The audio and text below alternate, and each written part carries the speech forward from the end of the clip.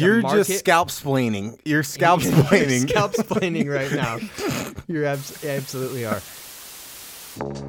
You're listening to ND Fan Radio on One Foot Down, part of the SB Nation family of blogs. To keep my hands on myself. Think I'll dust them off, put them back up on the shelf. Kiss my little baby girl isn't me. Am I coming out of left field? Ooh, I'm a rebel just for kicks now.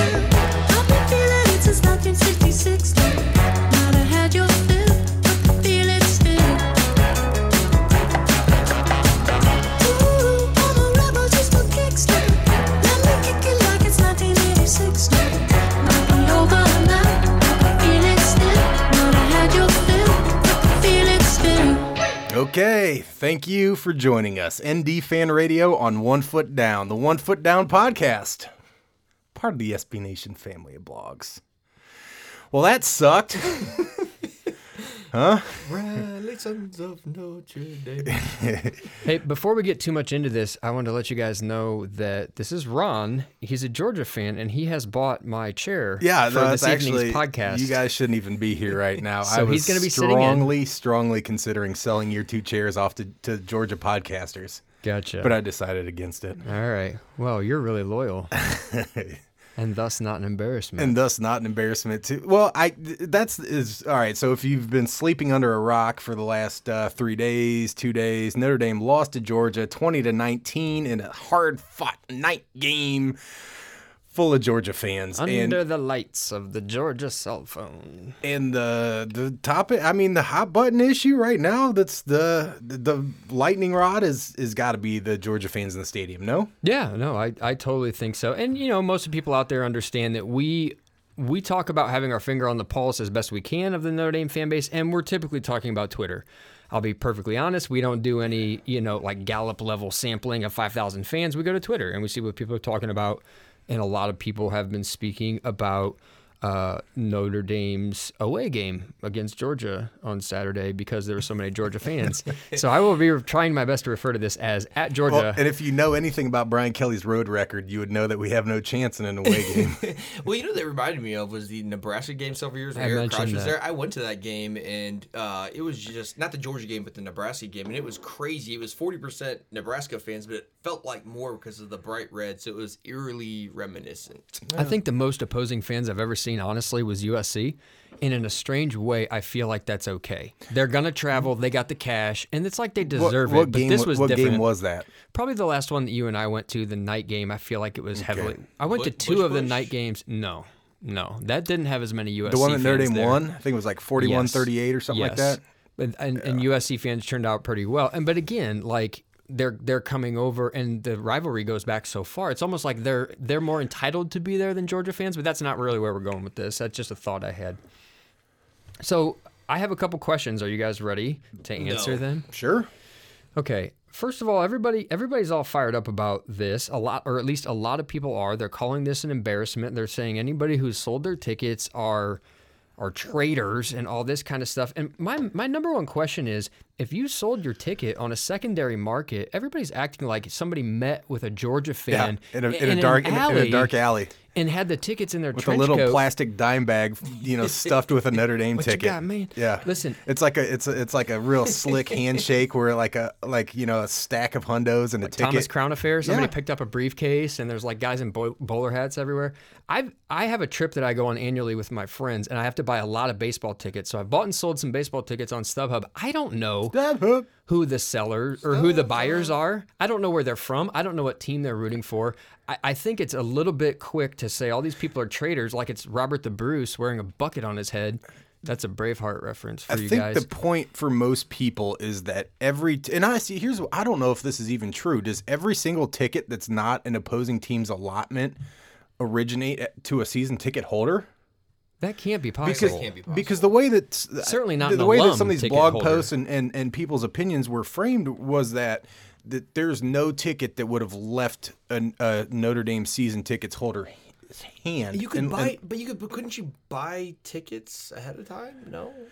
Well, we talked about how the Temple game didn't sell out to the last minute, but nobody was like, you're a bunch of traitors for waiting till the end to buy a Temple ticket. Nobody said anything like that. And now all of a sudden, because there's some perception that this helped Notre Dame lose the game, that this was somehow ridiculous. I think the premise is flawed that anybody knew it was going to a Georgia fan. Even if you specifically. does that matter? Not to me. Not if you're a capitalist. It doesn't matter to me. And here's the thing. I mean, there's a lot of Twitter virtue signaling on this topic, and it's funny because there's so many people that maybe haven't been to a game at Notre Dame or have only been to one or two games that are like, well, if I would have had those tickets, there's absolutely no way that I would have sold them to a Georgia fan. I would have definitely gone myself, or I would have sold it to a Notre Dame fan. It's like, okay, fine. In that mythical world, that's great. But as someone who, it's probably your lifelong dream to go to Notre Dame Stadium, you would do that. Well, guess what? There's a bunch of Georgia fans who are in that same boat. I really believe like this. Can it just be as simple as supply and demand? Can it just be that simple? Can it just be as simple as the most basic premise of economics, which is there's a finite supply of tickets, whatever they cut the down to 77,000 now or whatever the hell it is. Yeah. There's a finite number, okay? And there's demand and for both fan bases. Clearly, the demand is higher on the Georgia side than it is on the Notre Dame side. And I think, in my opinion, the relevant questions are, why is that the case? Right. Exactly. So there's a measure of product. Now, Georgia fans, if we're going to continue economically, there's a measure of value. There's scarcity in the Georgia marketplace because, as you noted, they don't play games there. And a lot of these Notre Dame fans that sold tickets have seen many, many, many games. I just like to frame this up in hypotheticals for all you righteous people out there blasting people on Twitter. Let's say you go to the game, you got 3 buddies going with you. One of them falls ill because of something that happened the night before. You're going to the stadium. I don't even care if he falls ill. I don't like the guy. That's fine. But if you're walking into the stadium, 3 out of the 4 people you expected, you got 1 ticket in hand, and there's a Georgia fan in a sweatshirt holding up a number 1, and you say, I got a ticket, and he goes, I'll give you $500. Well, in that scenario, you're going to try to tell me you have to know that sorry, you have friend. to know that guy's going to sit next to you in that scenario. Well, I'm just saying. Most Notre Dame fans would sell the ticket and befriend the guy. That's been my experience at the stadium. Not going, pardon me, sir, are you part of the Notre Dame Monogram Club? I don't think so. Yeah. I'll take my ticket elsewhere. This guy doesn't have a newspaper. I really, really think there have to be people on Twitter that have resold tickets without extreme vetting of the buyer. Sell your ticket with impunity. I mean, who gives... Stop scalp shaming, all right? Scalp shaming is real, and it needs to stop. Okay? Here's the thing. This is a bucket list game for Georgia fans, okay? It is. This is the biggest road game, I would assume, for Georgia in the last decade. It's certainly the most unique this year. I mean, right? okay, they got you got a cocktail party and a road game at LSU or where all these places. Number one, all those places are probably pretty freaking hostile to an opposing team, right? Or to an opposing team's fans. Hell, you get people, anybody that's been to a game in Chestnut Hills knows BC is hostile to Notre Dame fans. So, number one, they don't play a lot of exotic road games regular season. This is a new one for them. Notre Dame Stadium. Notre Dame's done a fantastic job of Disneying the place up and turn it into a theme park. So this is a destination game for a Georgia fan. Once in a lifetime. It's a once in a lifetime thing. Mm-hmm. They rarely travel this far north. They don't even know what deciduous trees look like probably, or weather below 50 degrees at this time of year. So it's like, yeah, let's go do this. It's an awesome location. We'll never get a chance to do it again. These guys have hope. They got a brand new head coach, right? So they're probably full of optimism. Those are reasons probably why Georgia fans willing to spend a little bit more money. Right. And if you're talking about wanting to go watch Notre Dame lose and you're a Notre Dame fan, you have 6-7 more chances this year to do that at Notre Dame Stadium. I'm glad that you mentioned the word hostile. Let's break that apart a little bit. I think a lot of people, there's a perception here that the fans somehow played a part in ruining the fact that Notre Dame Stadium would have been a hostile environment had it been full of Notre Dame fans. Is it even fair? And I always talked about Clemson. No chance in hell. Not a chance in hell. Now, granted, it could be historically important to play at Notre Dame Stadium. A lot of the other teams talk about kind of like the cathedral, the Disneyfication or whatever. But is it even hostile? Let's just stop saying that. People are talking about There's no. you hurted their chances, but the usher telling me to sit down 6 years ago, that didn't hurt Notre Dame's chances, or people getting kicked out, for yelling darn it, like that didn't hurt their chances. You know what I mean? And the fact that we had, the natural grass and all this other stuff, none of that hurt. But now we fill it with opposing fans. You completely ruined it. How about losing 11 games in our last 16? I'm sure that had nothing to do with it. Here's the craziest thing. Here's what I don't believe you can do. I don't think you can have your cake and eat it too in this scenario in this regard. Not just a week ago, some drum major or some band guy from Temple made a remark on Twitter about how this was the most polite visiting stadium that he's ever been to. The Temple band guy was like, "Oh man, we were treated so nicely by Notre Dame fans. Everybody fluffed our pillow and put a mint on our seat before we sat down." And it's and all the people that took pride in that retweeted that feel like that's some badge of honor, some peg to hang your hat on about how the Temple fan felt so welcome there. Shut your damn yap, right? Because every Georgia fan walked in feeling the exact same thing was probably going to happen to them. Yeah. If the Temple fans like, these guys are assholes, there's no way to hell I'll ever go back to a game at South Bend. Those people are insane. Right. Sure. Maybe people would think twice, but it's not like that. It hasn't been for as long. The first game I went to, I was 10, so I don't know when the last time it was like that, but it's not. And so I don't believe that there's any scenario where, Georgia's more threatening than Temple. I get it, but that's just what it is. They shake your hand. Welcome to Notre Dame Stadium. Thanks for coming in, Yeah, Unfortunately, our football team does the same thing to the other opposing team. Well, thanks for coming in. We appreciate it. Cousin JJ, let me ask you this. I mean, I think a lot of people did sell their tickets because they didn't want to go and they had an opportunity to make a little bit of cash and they didn't want to see the same product. I do think there are some people that are making a statement about their fandom. Do you think this would have been more palatable to Twitterati at large if all those seats were empty? If every Notre Dame fan that resold their ticket just decided to put it in the drawer and didn't go, and the stadium actually had huge swaths of empty benches, which wouldn't happen because people enjoy having $100 bills in their pocket. But let's just say the stadium was empty. Do you think, A, these people would have been mad, and B, isn't that really the wake-up call? It's the same thing, right? They just so happen to be sold to Georgia fans, but isn't it the same thing, and doesn't it kind of need to happen?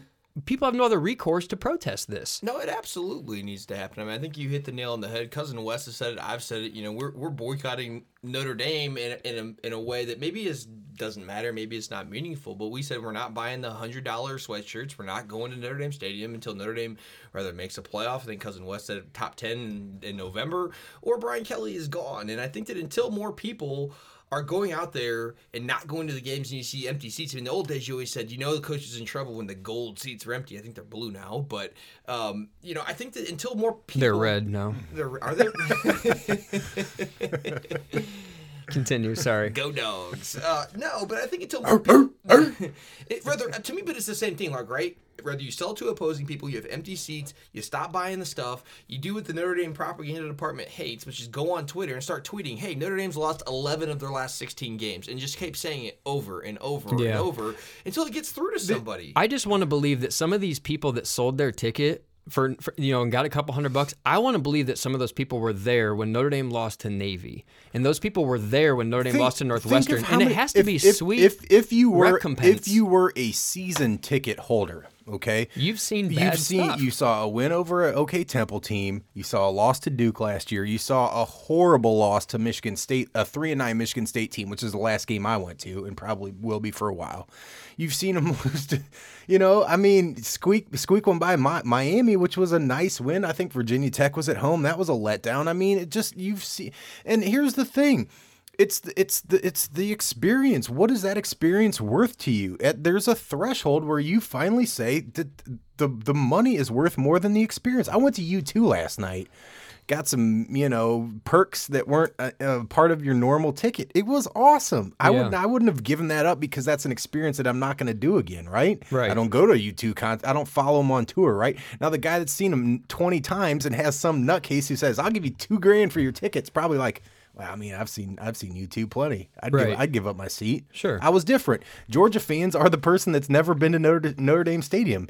And Notre Dame fans have seen a lot of marginal football. I suspect if you knew that Notre Dame would win that game, or if you even thought that your presence would matter, which it wouldn't, but if you knew Notre Dame would win in some epic fashion, okay, those people would probably want to, keep that ticket and be a part of that experience. But what evidence have you seen in the last 3 or 4 years that Notre Dame's going to pull out a close game against a meaningful opponent? Yeah. Zero. Yeah. Or what are we? 1-8 in the last 9 games in 1 possession games. I mean, it's a dumpster fire. Yeah. I just want to make sure that anybody that called it an embarrassment, I really, really hope those people call 4-8 an embarrassment, and I really hope those people call 3-9 an embarrassment, because the product on the field has been more than embarrassing many, many, many, many times. And now all of a sudden the fan base finally says, we're doing the only thing we can do. And everybody says, you're an embarrassment. And it's like, well, at least we're aligning ourselves with the on-field product. Well, I mean, we got a lot of reasons why Georgia fans would spend more. And I think a lot of them probably overpaid. I mean, they did. Hey,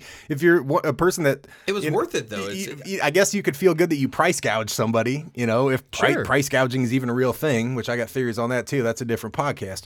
But on the flip side of it is, what are some of the reasons why Notre Dame fans don't value that experience? Why is some of the reasons that they said, you know what, hey, man, I'd rather have $800 than go spend the time tailgating for a night game, driving home, going through the rigmarole of the whole ordeal. Yeah, it's a nice opponent.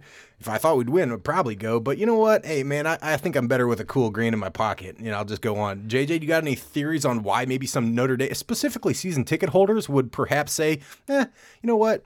If the market's that hot for them, I'll just go ahead and dump them. Yeah, absolutely. And listen, this show is unique. We live in the Fort Wayne South Bend Diocese. I'm an alumni. I have family in South Bend. I feel like I'm relatively connected, and I don't want to go too deep down the rabbit hole, but you're not going to hear this on any other podcast. I just want to give our listeners a little perspective to what I think is going on here. And I think it runs a little bit deeper than football. Again, I don't want to get too deep into it, but I think that there's a lot of people alienated with the university in some ways. For example, I'm an alumni, and I think that there's a lot of students who feel like they're being maybe buried in debt, and they're upset about that. I think that some people, not everyone, I'm not speaking for all alumni, might feel like, hey, maybe the university is a little too money focused. We always joke and say Notre Dame money, but I think that they see that, and I think that, I have several people who graduated with me who kind of resent that fact, right? I mean, you get buried in it, and I think that the university is great. We love it. We're passionate. But if you have the chance to make it grand, like, who's to say, like, his kid who's buried in student debt wouldn't do that? I mean, I think that's completely unfair.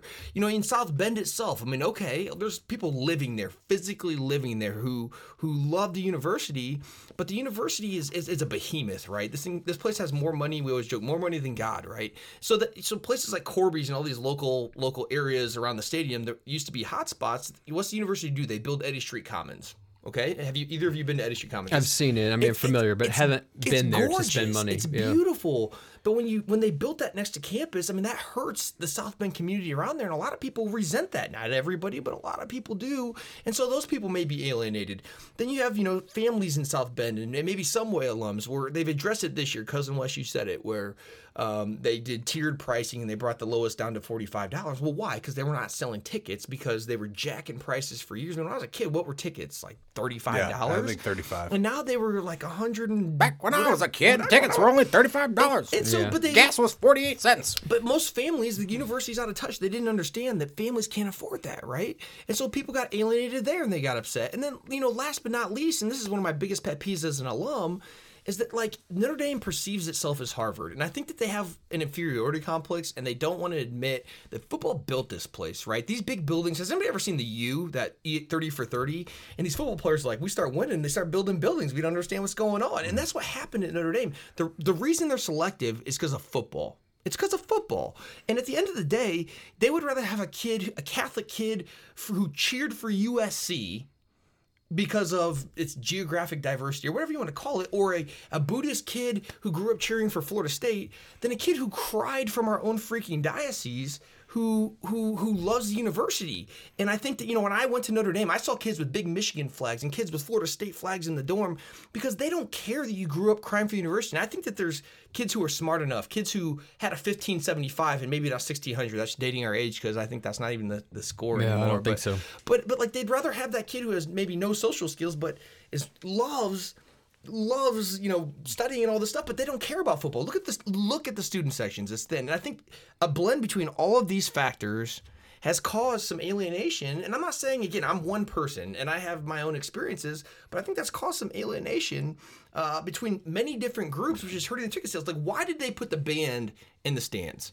That's never happened. Why did they take people off of the fields? Because Golden Tate couldn't jump, so Michigan State players couldn't return the favor? Listen, I'm not getting political. I'm not whatever, but I'm just saying they can't sell tickets. And that's why, like, for 5 years ago, it was unheard of growing up. One, that random people who aren't alumni could get tickets. And my brother-in-law... Our uncle played football there, and that was like a great connection to have, because that was basically that was the only way you were probably going to get a seat at a Notre Dame game. That was it. You're like, hey, feel thankful that Uncle Tom played football there, because when he doesn't want to go to the Navy game, that's the only chance in hell you're going to sniff the stadium. And my brother's a Subway alum. He grew up loving the university. He got season tickets, and I'm like, how? What? And then I see tickets being sold online. Yeah, and it's just like, so when people that are getting season tickets, just kind of like, not a joke. I mean, yeah, they're going to spend the money for it, but they're like, yeah, I'll apply, whatever. And they actually get them. How deep is that allegiance when it comes to shelling out, taking $1,000 and paying for your donation that you had to make? Well, absolutely. I know plenty of season ticket holders that sold their tickets. You can judge them, but guess what? They paid for their whole season tickets with one game selling tickets. Yeah. So you can't blame them for that. And listen, we all love the university. We love it. It's not... We hate it, and there's issues, obviously, but I think these are some of the underlying issues you're not going to hear on other shows that are going on that no one wants to talk about. That runs a little deeper than football. Well, I think you laid out a pretty compelling case, and obviously you have a unique perspective, at least for the people in this room, because you are an alum. I think the most interesting thing will be when it comes back around. I don't know what the next possible scenario of a one-time, once-in-a-lifetime type of opponent would be. Ohio State in 2020, 2021? I think I hope... Let's just pray and hope that they've righted the ship, because let's be honest, winning would cure this problem. If Notre Dame was performing at the level of Ohio State, this would not be a problem. There's no doubt about it. Look, if Brian Kelly had went to a playoff game in 2015, if they were like, maybe last year was a little bit of a rebuilding year, but they were like not 8, 9, 10 wins last year, and there was real reason for optimism going into this year, and not just optimism that the entire coaching staff turned over, and we still got the goofy dude at the head of steering the ship there, and Brian Kelly. But if there was real hope and real optimism and a track record of progression, instead of what we all saw on Twitter today, check me out at Irish Tightness if you want to see the guy. I would love to give credit to the guy that did it, but his Twitter handle is not something I can flow freely here and recite to you. But he put out the last 50 games, the last 40 games, the last 30 games, the last 20 games, the last 10 games of Brian Kelly's winning percentage, and it's a straight arrow down. He's gone from a 0.6 to a 0.4 winning handle, which is abysmal. I mean, it's no good, So well, and I think to Cousin JJ's point of earlier, something tells me if you look at the amount of ticket requests and how many tickets were available, they would probably mirror that pattern, and here's right. And they've done some things to wipe it. I think if people had optimism, if this was a big game for Georgia, because it was an opportunity to punch Notre Dame in the face and go take over their territory, right? Whereas for Notre Dame fans, it's like, well, this would be a really nice chance for Brian Kelly to redeem himself or prove that he's got things going in the right direction. Well, how exciting is that? Right. We're waiting for a guy to prove that he's going to make a positive step in the right direction after a 4-8 year versus a new head coach going to a bucket list destination. Who do you think's going to spend more money? Notre Dame has nothing. I mean, there's nothing to be excited about except for Mike Elko at this point, for as far as I can see. But, I mean, do you have anything else to say on this topic here? I think we've dedicated about 20 minutes to it, which is, I think it was owed that much. A lot of people talking about it.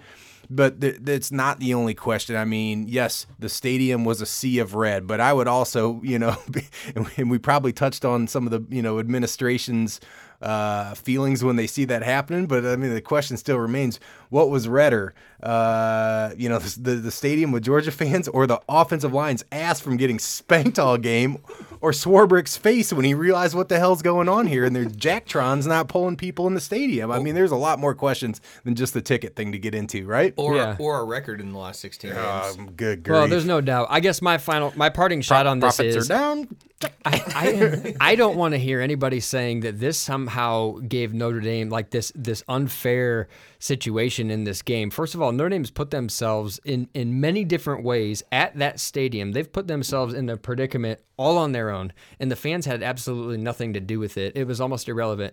I do think it's an interesting hypothetical to say if all those tickets that were sold to Georgia fans were empty seats, I think it would have been a little bit more of just a wake-up call to the fans to say people aren't really happy with the long-term production. If you saw sections and sections of empty benches, but it just stoked some sort of loyalty problem because they saw opposing fans. Speaking of benches, you know that Notre Dame seat that you sprung $50 for? Yeah. I bet you spray paint 20 to 19 in red on that thing, put it on eBay. You can probably sell that to a Georgia fan, I actually tweeted that before you tweeted that, but yes. No, I totally agree. You did? Do I follow you? Oh my gosh, probably At not. Andy McFly, folks, my brother.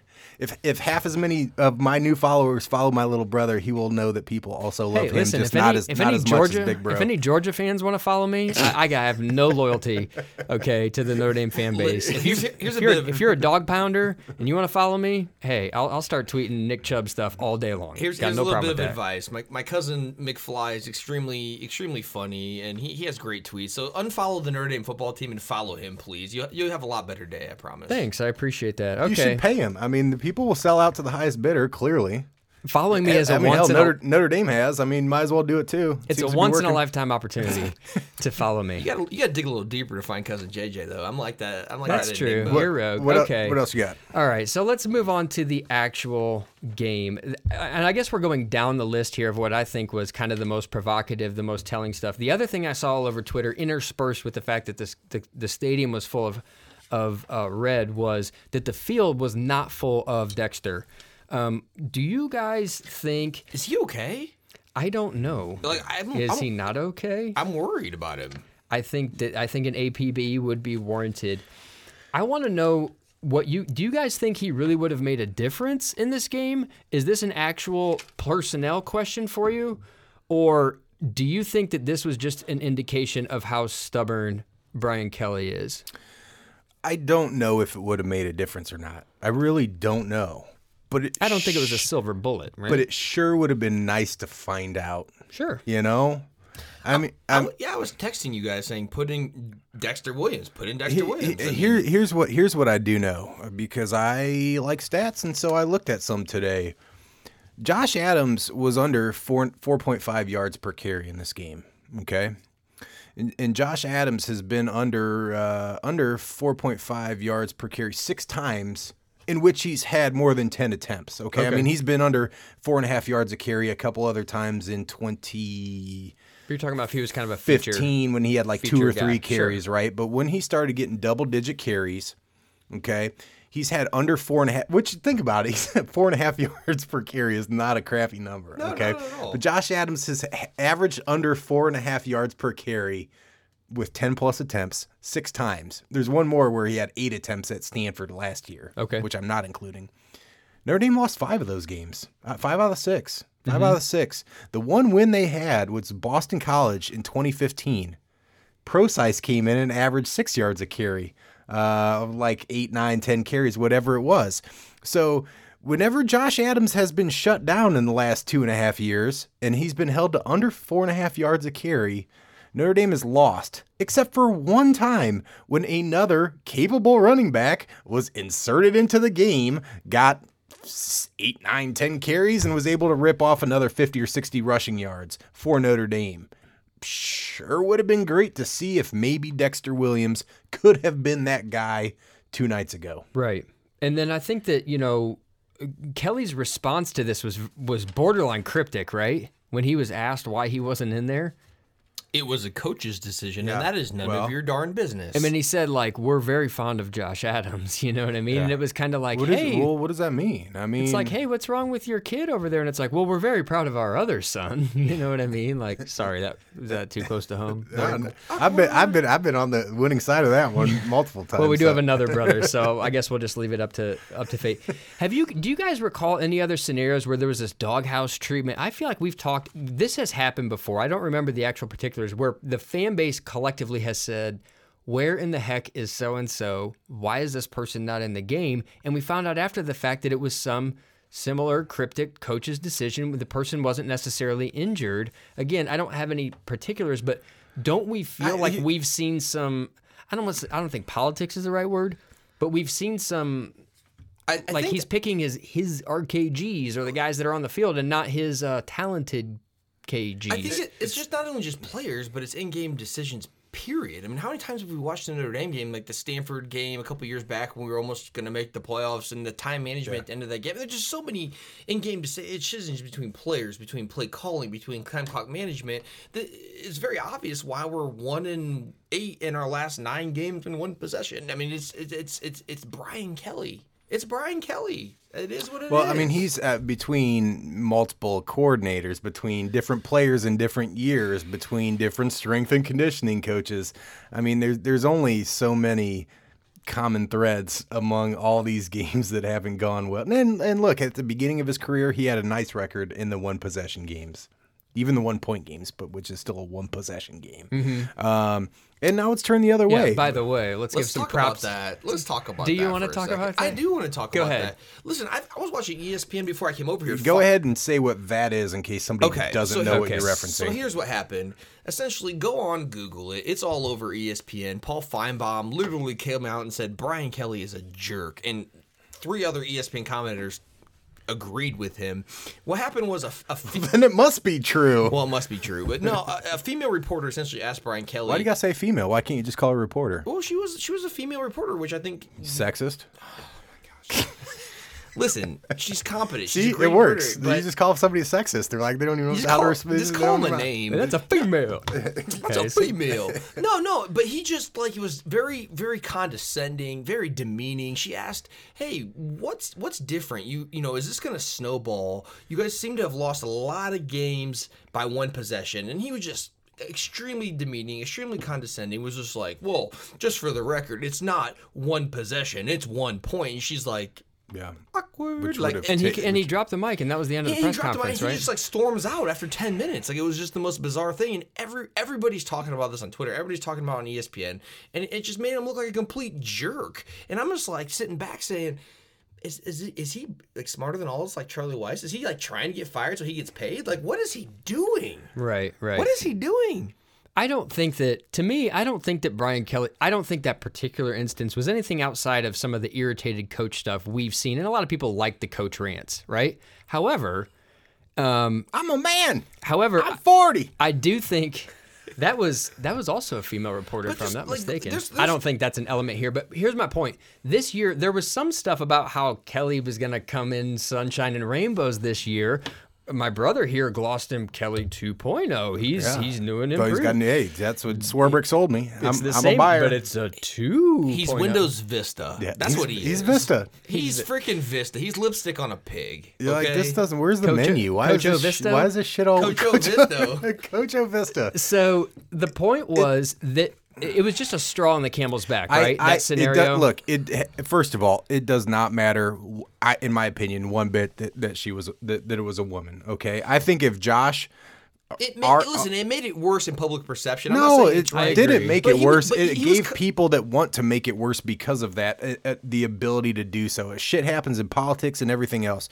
People can spin something. Look, he was condescending towards her. He is. He's a condescending dick. Everybody knows that. Who cares? I don't even care about that. If it was Josh, our emperor, the Subway Domer, the guy that the editor-in-chief of One Foot Down, who has credential to a press conference, if he asked some question, it was a ballsy question. All right. I mean, it was a legitimate question. It was question. legit, but it was poignant and it was hurtful to a guy. I mean, it's hard for him to accept that because he's in the back of his mind thinking, shit, what if this does snowball? He's the guy stressed out.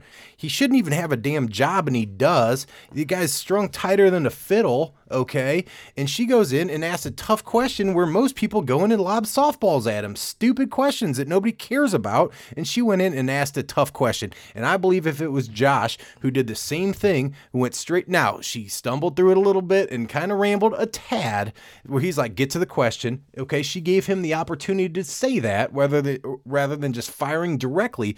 Nevertheless, it was a hard question for him to answer. The guy just got beat.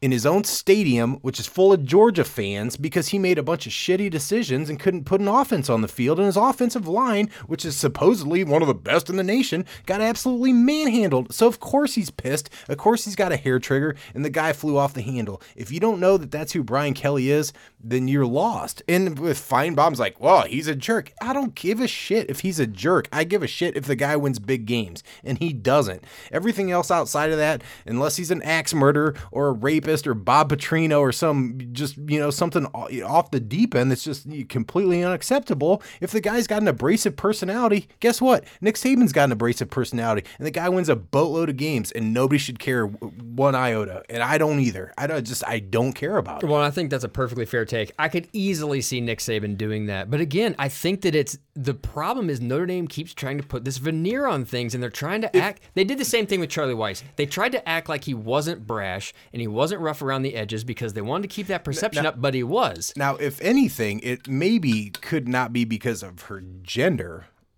but because of her level of experience. Because I feel like I don't really watch press conferences anymore, but I feel like I saw maybe some a year or two ago where they were like the Notre Dame's like not a beat reporter, but their internal blogger, like the Notre Dame sports blogger, who was a younger person. I feel like asked another question. He was real flippant with him, like, I don't need to respond to you dumb kid. Yeah. So maybe that is part of it, because I don't think this girl's probably not even 30. I think it was a ballsy question. It was. To her. It's uncomfortable, and it's a Absolutely. legitimate question. Hey, coach, you lost a bunch of close games last year, and shit got out of control. Is that going to happen again this year? And he's like, Yeah, right. no, we've got a jumbotron.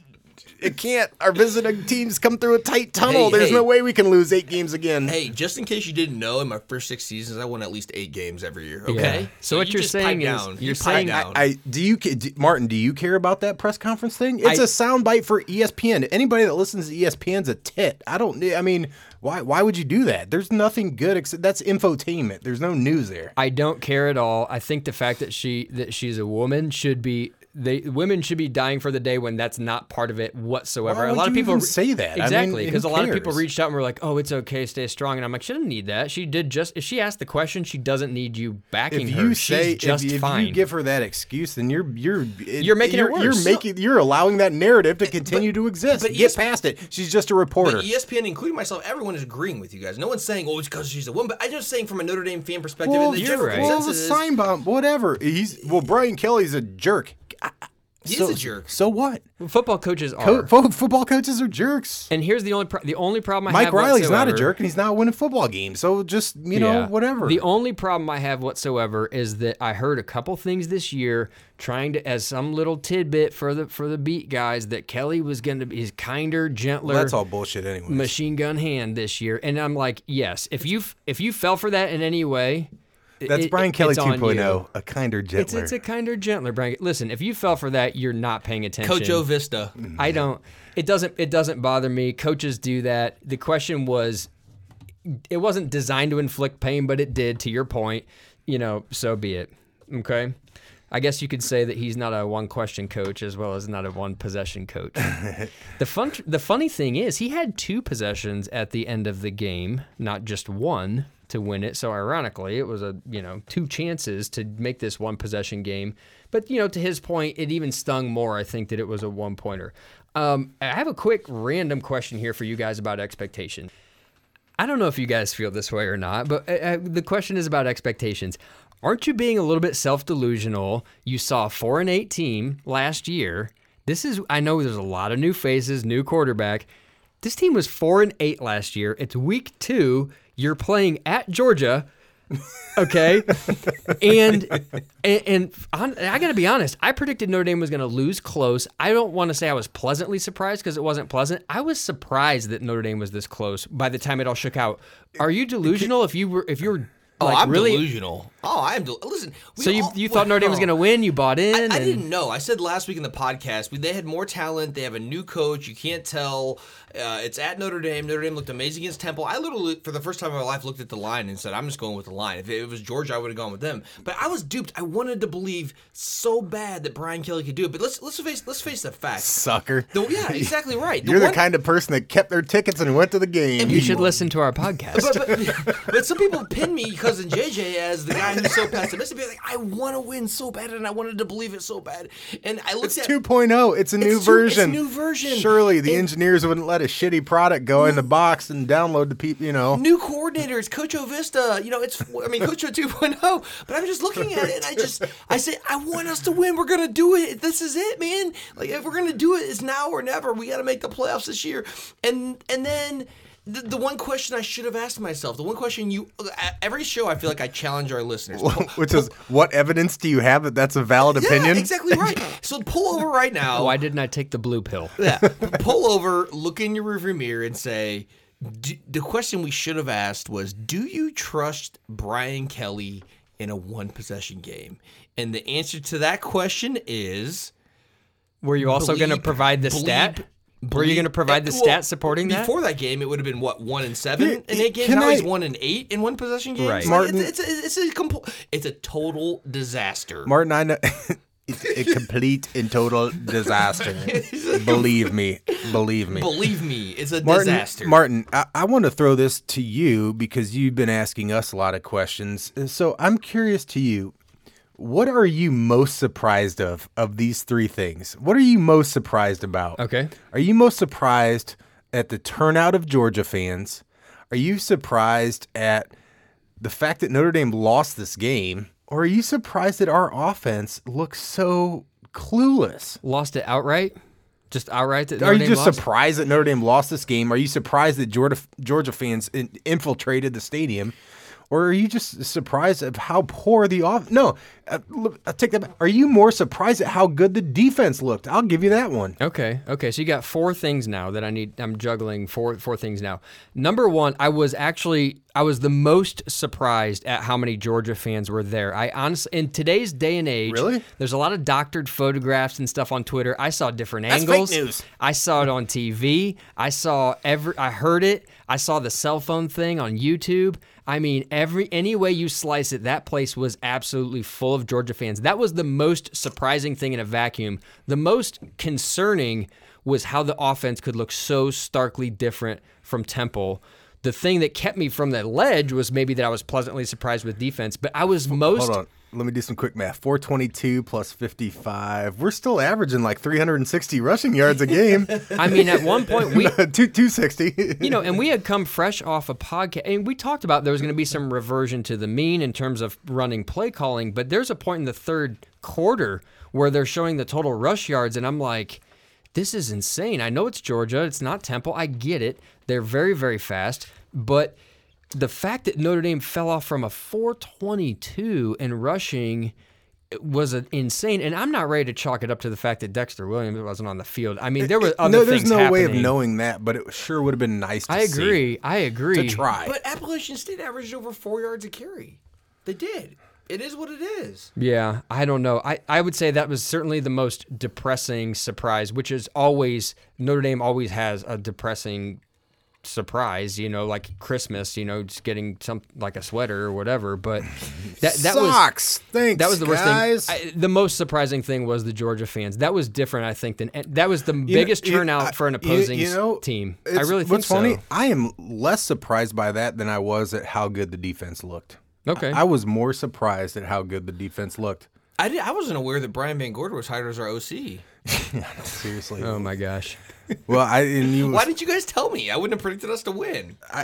I thought first of all, I said at the beginning, podcast, 3 podcasts ago, whatever it was, like I thought 9-4 was what this season would be, and I think I still probably hold to that. I mean, 9-4 to me considers, either look. I mean, one of two things. It's either an 8-4 season, and then you beat a meaningless team in a bowl game, a la Rutgers, or you go 9-3, which seems less likely at this point, and then you lose to a legitimate team in like the Champs Bowl or something like that. Either way, in those scenarios, in my mind, I figured that Notre Dame loses 3 or 4 games this year to the 3 or 4 good teams that they play, just like in the greatest coaching year that Jack Swarbrick's ever seen in 2015 when they lost to every good opponent that they played. I figure that's probably the case again this year, and I think that's reasonable with a brand new quarterback. Speaking of which, does anybody have opinions on Wimbush? Because I wasn't tweeting out who's got Notre Dame's most viable candidate stuff this week.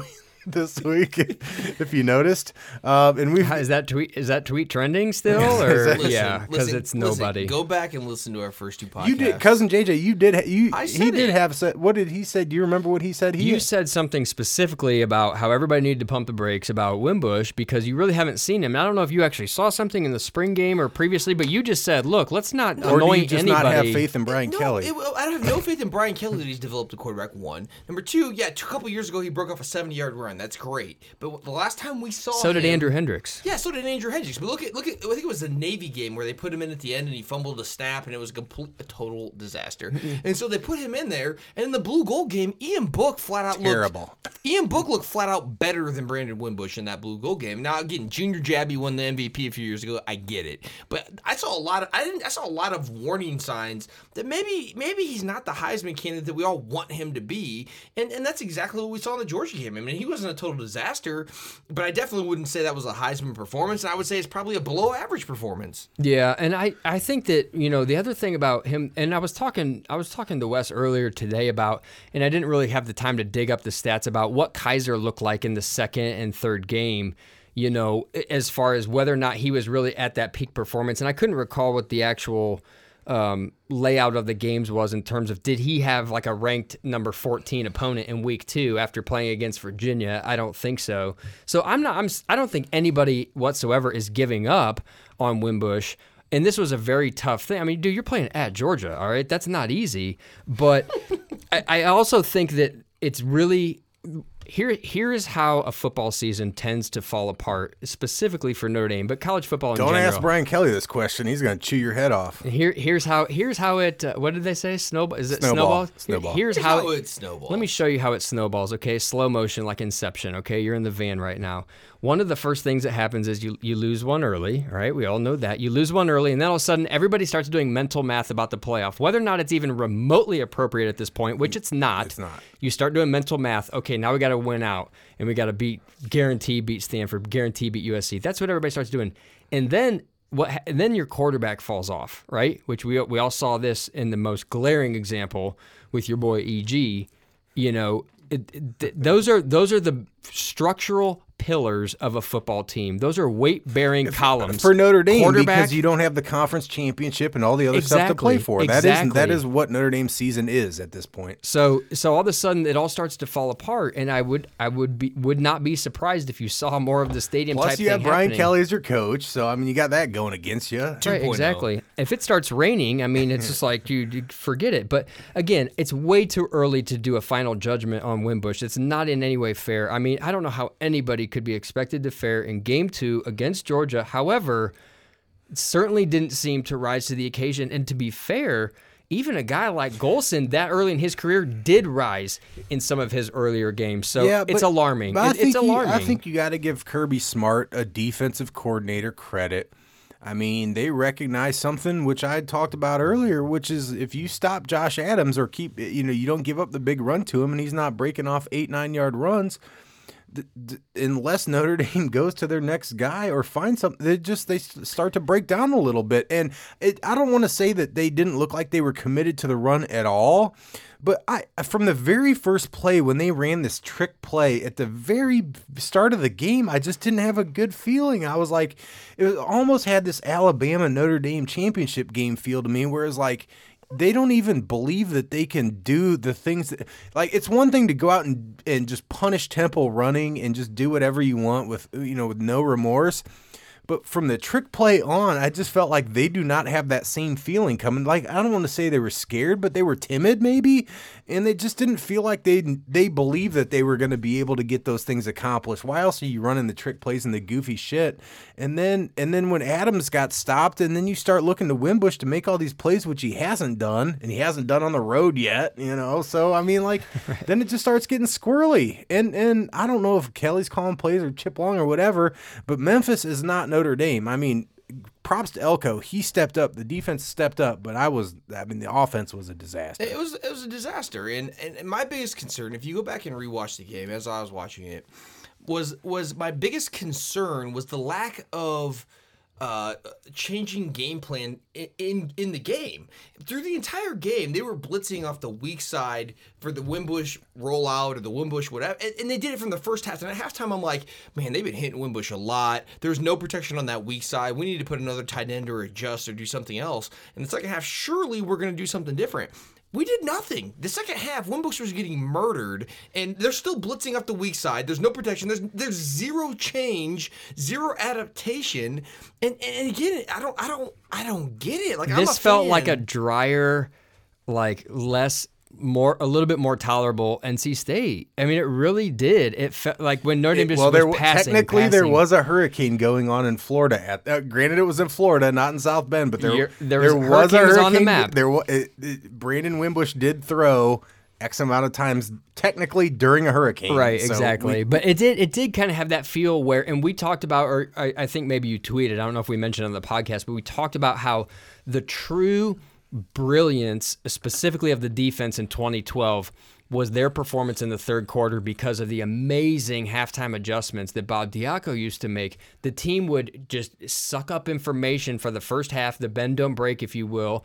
In the third quarter, that team was absolutely dominant because the halftime adjustments were so good. And I agree with Cousin JJ. The frustration is not necessarily that you didn't see Dexter. It's not necessarily that you saw these particular edge rushes that clearly were not working, or somebody's coming off the edge completely untouched. It's that you saw it again and again and again. And not only that, but it's just the juxtaposition of what side of the ball it was on. I mean, I remarked that Temple seemed like they were running the ball extremely effectively against Notre Dame at the start of the game, and by the second half of the game, Elko made some corrections, and he had it changed, and they didn't do jack squat after that. Right. So Elko is doing that, but so many years past. Think of 2015. Think of the Stanford game.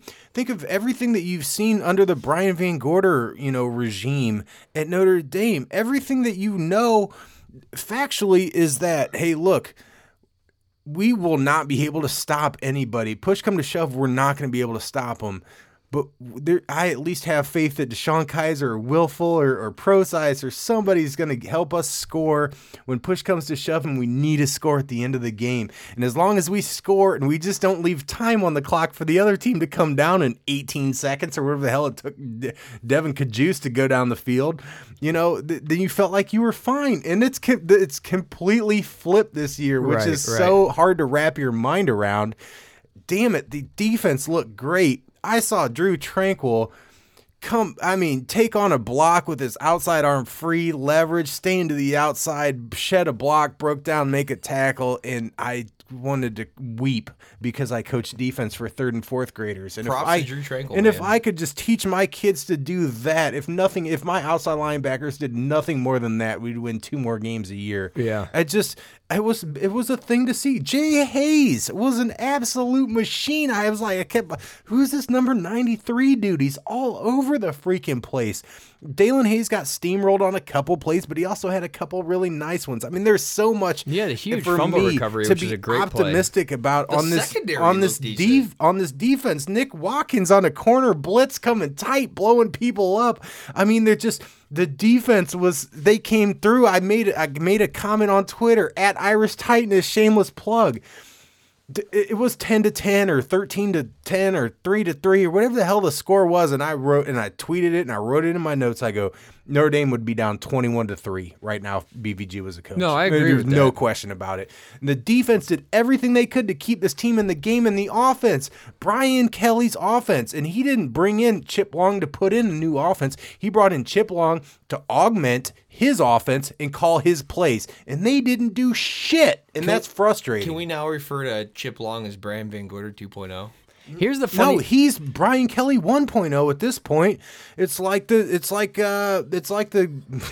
Scooby Doo gang. They pull off the mask.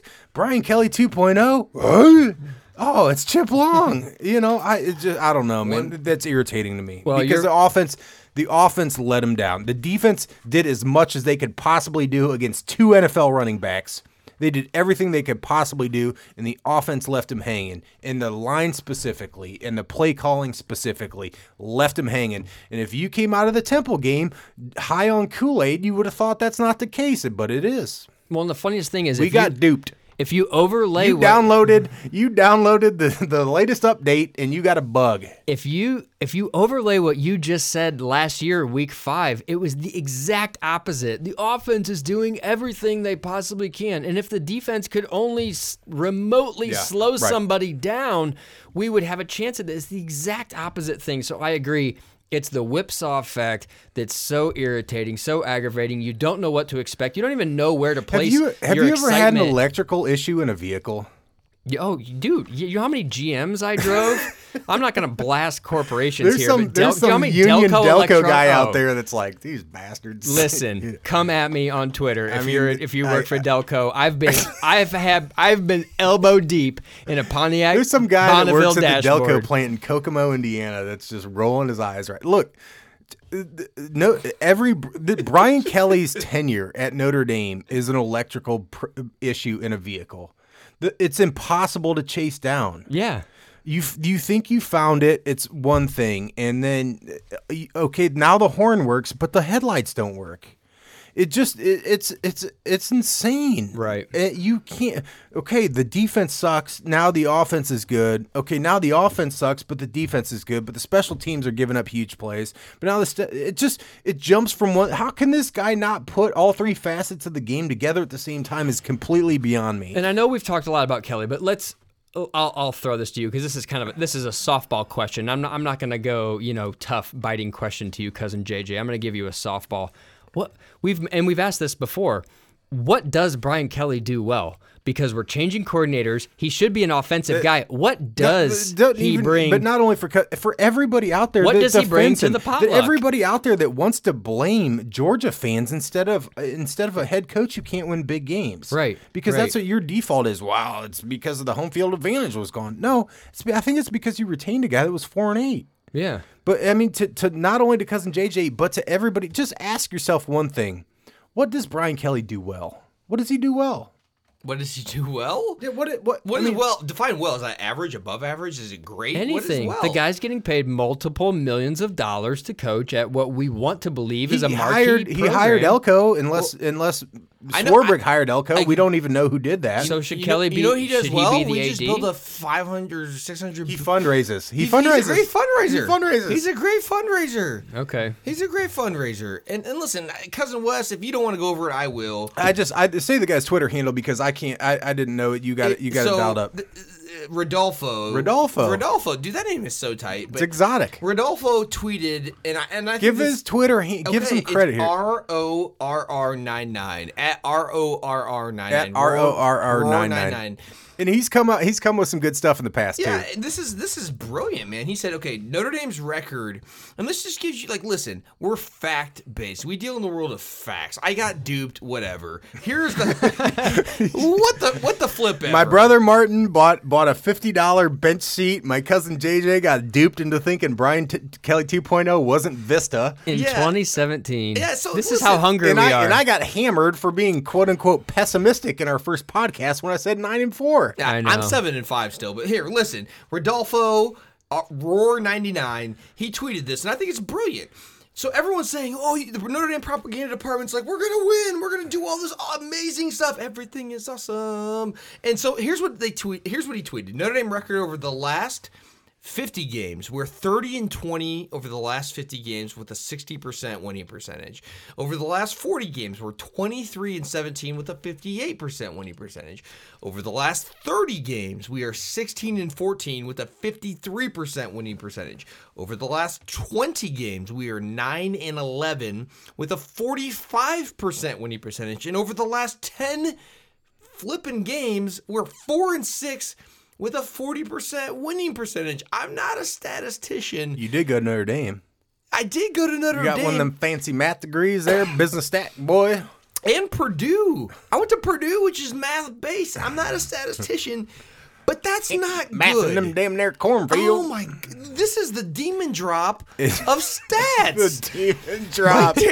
Just shout out to listen to every me. high school kid who took a senior trip to Cedar Point. Tear that botch down. Tear that botch down and build something new. Hire less miles. What's it gonna take? Is it build gonna the- take some kid to slip through the seatbelt and die on the demon Build drop? the power tower, man. The demon Build drop it. is It's not antiquated. I got to turn this mic down. This Oh dude's my out of We're control. You are garbage. out of- We're garbage. He's got 2 light beers. He's off the handle. Oh my gosh! Act like you've been. Talk about once in a lifetime experience. You and I are sitting here like we've done 100 podcasts. Oh my gosh! That's why we gave cousin JJ the chair, right? We've done so many of these podcasts. See, that's why you don't. That's why you That's don't. why sell- you bring that's in why the you don't new sell guy. the seat to the Georgia podcaster. Exactly. Well, talk about a hostile environment.